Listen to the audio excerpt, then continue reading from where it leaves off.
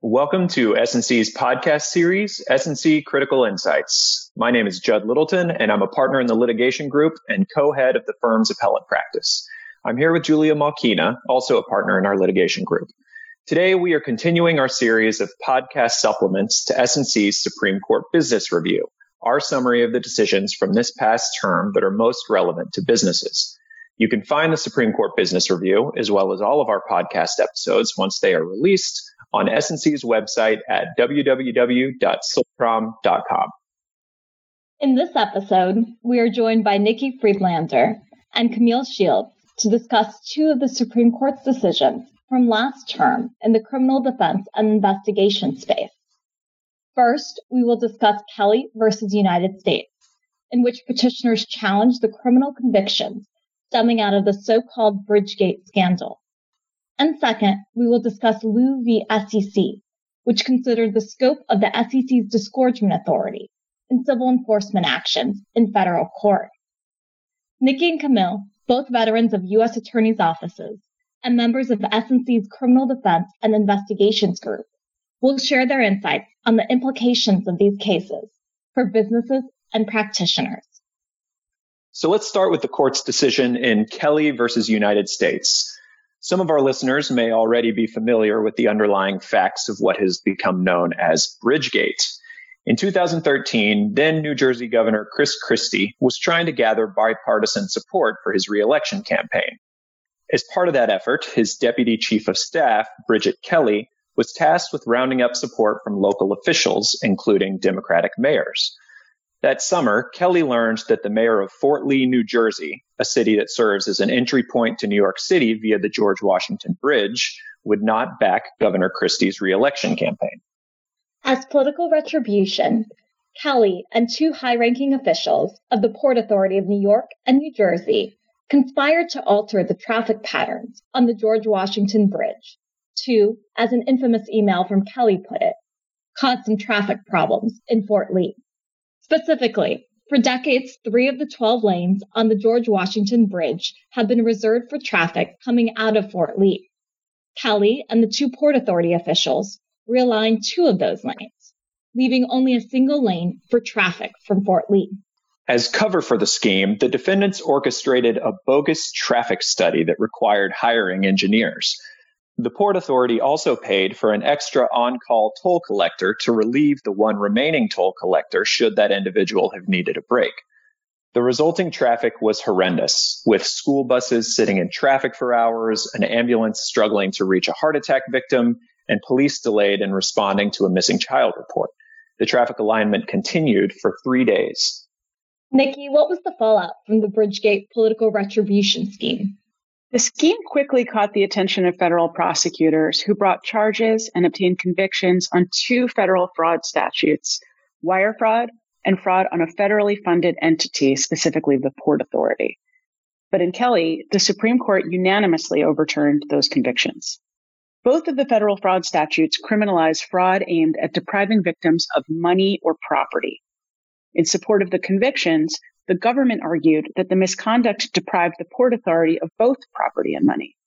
The Supreme Court rejected that argument as an unduly expansive interpretation of the federal fraud statutes. Camille, can we take the government's argument in pieces, starting with the property argument? Sure. The government's theory was that the fraud deprived the Port Authority of property in the form of the 2 realigned lanes. But differently, the co-conspirators commandeered the 2 lanes and deprive the Port Authority of its lawful authority to use or control these lanes. The Supreme Court rejected this argument.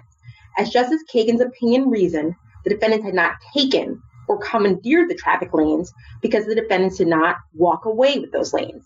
Instead, the defendants' actions were a regulatory decision about allocation, exclusion, and control. And what about the government's money argument? The government argued that the Port Authority was defrauded of money as a consequence of the scheme, specifically having to pay engineers for the sham traffic study and the additional on-call toll collector. Although the Supreme Court agreed that labor costs could satisfy the property or money requirements of the fraud statutes, labor costs would have to be the object of the fraud. The labor of the Port Authority employees, however, reflected implementation costs that were an incidental, even if foreseen, byproduct of the Bridgegate scheme. Thank you, Nikki and Camille. In some sense, the decision in Kelly seems rather straightforward.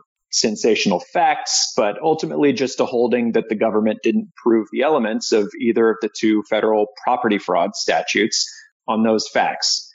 Nikki, what, if any, broader impact do you expect Kelly will have?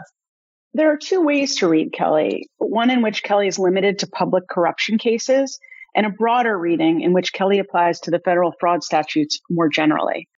Parts of the decision would seem to support an interpretation of Kelly as limited to cases of public corruption. Obviously, the facts of the case related to political conduct. The court also stated that one of its concerns was that the federal government would use criminal law to, quote, enforce its view of integrity in broad swaths of state and local policymaking. This concern about the federal government usurping state and local politics is not new. It falls in line with a trend we saw as recently as the 2016 decision in McConnell versus United States, which left recourse for corruption by state and local officials largely in the hands of state law enforcement and of the electorate. Viewed through this lens, the unanimity of the Supreme Court is not surprising. Kelly wouldn't seem to have much of an impact beyond public corruption cases. And what about if Kelly is understood as extending beyond public corruption cases to the general fraud statutes? Well, under that reading of Kelly, a broader reading, the court requires a tight nexus between an alleged fraud and money or property for all the property fraud statutes. And to understand that, we need to take a step back and recall the Supreme Court's 2009 decision in the Enron case, Skilling v. United States. There, the court interpreted the Honest Services Fraud Statute, a statute enacted to uncover frauds involving intangible rights. The court read the statute narrowly, limiting the reach of the Honest Services Fraud Statute to only kickback and bribery. This left other forms of fraud involving intangible rights beyond the reach of federal prosecutors. The federal government could not use fraud statutes to prosecute frauds that did not involve kickbacks, bribery, money, or property. In response, federal prosecutors expanded their understanding of property as a means of enlarging the reach of the fraud statutes. By requiring a tighter connection between the fraud and tangible money or property, Kelly again narrows the scope of conduct falling within the reach of the federal fraud statutes. I can see lower courts adopting either of those interpretations, reading Kelly narrowly to apply to only public corruption cases, or reading it more broadly to apply to all cases brought under the federal property fraud statutes. What should we look out for as the impact of Kelly plays out? Wire and mail fraud tend to be among the most flexible and commonly used criminal federal statutes by prosecutors. We saw this relatively recently in United States versus Blachik, where the Second Circuit upheld the use of the wire fraud statute to prosecute insider trading, instead of the usual method of prosecuting insider trading, which is SEC Rule 10b-5, promulgated under the Securities and Exchange Act. Given these various uses of the wire fraud statute, we can and have seen many defendants raise Kelly issues. One area of development has been in college admissions and college sports cases. In June 2020, the court in one of the widely publicized college admissions scandals, known as the Varsity Blues cases, determined that a college admissions slot constituted property for purposes of the mail and wire fraud statutes. In reaching this determination, the court analogized an admissions slot to an unissued college degree. As determined by the Sixth Circuit in a 1997 decision, unissued college degrees are property for purposes of mail fraud. The Varsity Blues court reasoned that, like an unissued college degree, an admission slot carries advantages, rights, and privileges, is limited and coveted, and brings value to a university or college. So the district court in the Varsity Blues cases determined that under Kelly, a college admission slot constitutes property for purposes of the mail and wire fraud statutes. That decision, of course, is subject to appellate review. Are there any appellate decisions in the pipeline that we should keep an eye on? Yes. Currently pending before the Second Circuit is a case captioned United States versus Gatto. It's an appeal for mail and wire fraud convictions related to an NCAA basketball corruption probe, where college basketball recruits were allegedly bribed with sports scholarships into signing with universities sponsored by a particular athletic wear company. In supplemental briefing, submitted in May 2020 by order of the Second Circuit, the defendants and the government focused on the Kelly issue, specifically addressing whether a college's right to control its scholarships constitutes property. A decision is pending in that case. You just mentioned a theory of property that focuses on the right to control an asset. This right to control theory was raised but not addressed by the Supreme Court in Kelly. It seems like that issue will continue percolating in the lower courts. We've already seen this right to control issue come up. In August 2020, Halkbank, a Turkish state-owned bank, moved to dismiss the indictment against it brought in the Southern District of New York.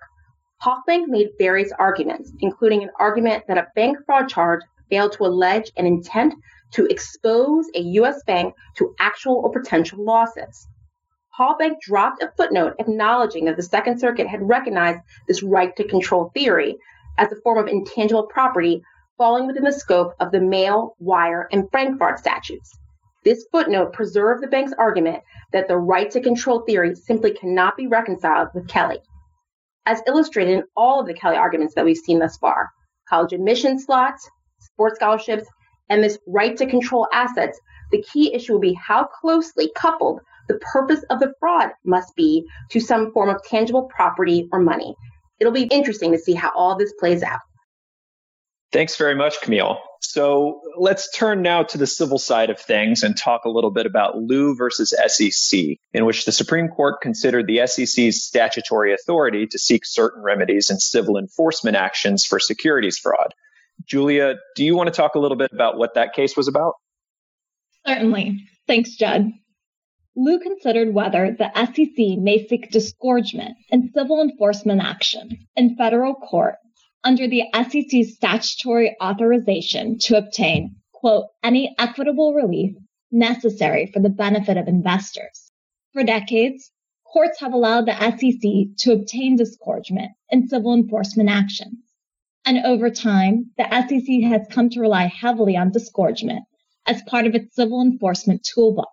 For example, in fiscal year 2019, the SEC obtained more than $3.2 billion in disgorgement, nearly triple the $1.1 billion in penalties that the SEC obtained. In lieu, the Supreme Court held that disgorgement, when properly limited, is a form of equitable relief authorized by the statute. Liu thus preserved the SEC's ability to seek disgorgement in civil enforcement actions, but imposed potentially significant limits on the scope of the SEC's disgorgement authority. Thanks, Julia. So, Nikki, if the SEC has been seeking disgorgement for decades, how did it come about that the Supreme Court is just now deciding whether the SEC was really allowed to do that in the first place? That's a good question, Judd.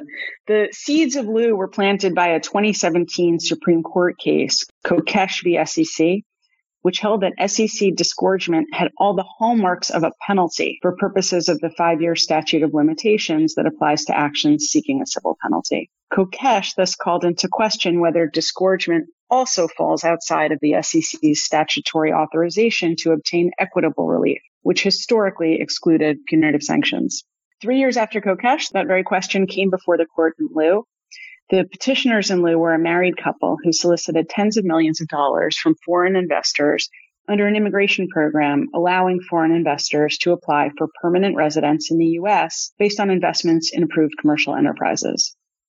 Rather than invest the money in the construction costs of a cancer treatment center as they'd promised, however, the SEC alleged that the couple misappropriated millions of dollars for themselves.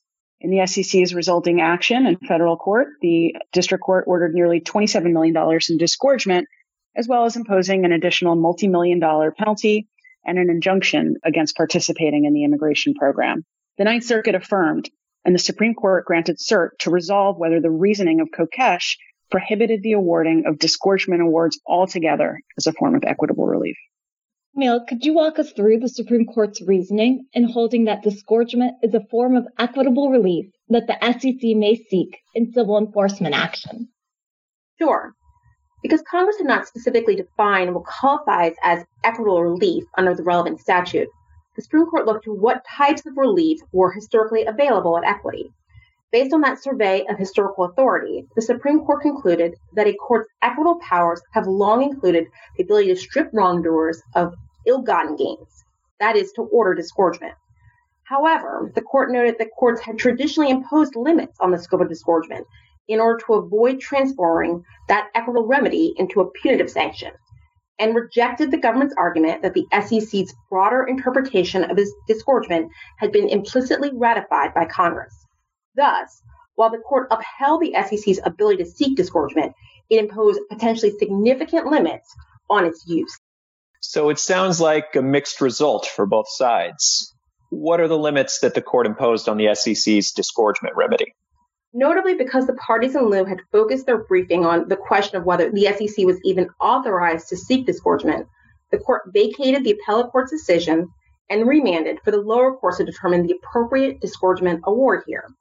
To assist the lower courts in this exercise, the Supreme Court outlined 3 principles to guide the appropriateness of SEC disgorgement awards, but the exact contours of those limits remain subject to interpretation.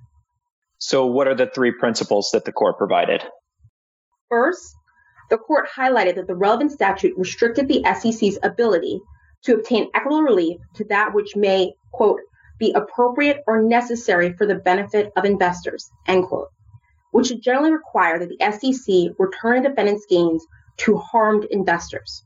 The court specifically rejected the SEC's argument that the mere act of bringing an action benefits the public at large and satisfies the, quote, benefit of investors, end quote, requirement, but left open whether the SEC's practice of depositing disgorgement funds into the U.S. Treasury could be permissible in certain circumstances. Second, the court called into question the SEC's ability to seek disgorgement on a collective liability or joining several basis, absent evidence of concerted wrongdoing. The court noted that imposing collective liability for disgorgement could turn what should be an equitable remedy into a punitive one. Thus, disgorgement is limited to the specific defendant's profits or ill-gotten gains rather than all profits from an alleged enterprise. Third and finally, the court held that courts must deduct legitimate expenses or expenses with, quote, value independent of fueling a fraudulent scheme, end quote, from disgorged profits. For example, the court noted that some of the expenses from the petitioner's scheme were in fact used for cancer treatment equipment, but left the determination of which expenses to deduct to the lower courts. What was the vote breakdown for Liu? While 8 of the justices voted to uphold SEC disgorgement, Justice Thomas dissented. Justice Thomas concluded that disgorgement was not authorized under the relevant statute and noted that the court's decision left open many questions regarding the scope of the disgorgement remedy, such as whether the limits the court placed on disgorgement would also apply when the SEC seeks disgorgement in administrative proceedings. Thanks, Camille. It strikes me that even though the court upheld the SEC's disgorgement authority generally, these principles may impose some significant restraints on the SEC. Nikki, what are the implications for the SEC in light of Liu? You're right that this decision may impose significant constraints on the SEC. And that's true even though the court left it to the lower courts to determine how to interpret the appropriateness of disgorgement awards in light of the 3 principles that the court articulated. As Julia mentioned, the SEC has relied heavily on disgorgement as part of its civil enforcement framework. The SEC has also historically not returned all disgorged funds to investors. In fiscal year 2019, just for an example, the SEC returned only a little more than a third of the more than $3 billion in disgorged funds that it collected to investors.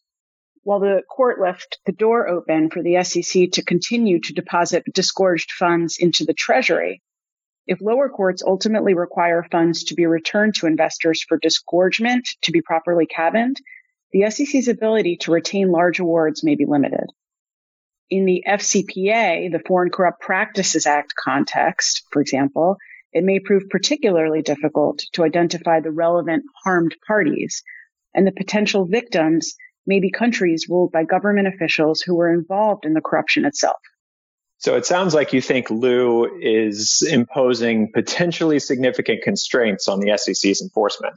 Absolutely. And additionally, the Supreme Court left unresolved how courts should determine which legitimate expenses must be deducted from a disgorgement award. While, as Camille noted, the court implied that some of the defendant's expenses in lieu may have been legitimate, that determination was ultimately left to the lower courts. Among other things, this means the courts will need to determine which party bears the burden of proof to demonstrate that business expenses are legitimate, and therefore must be excluded from a disgorgement award. The court will also need to determine what types of business expenses are excludable. For example, do you exclude the costs of performing under a contract that was fraudulently obtained?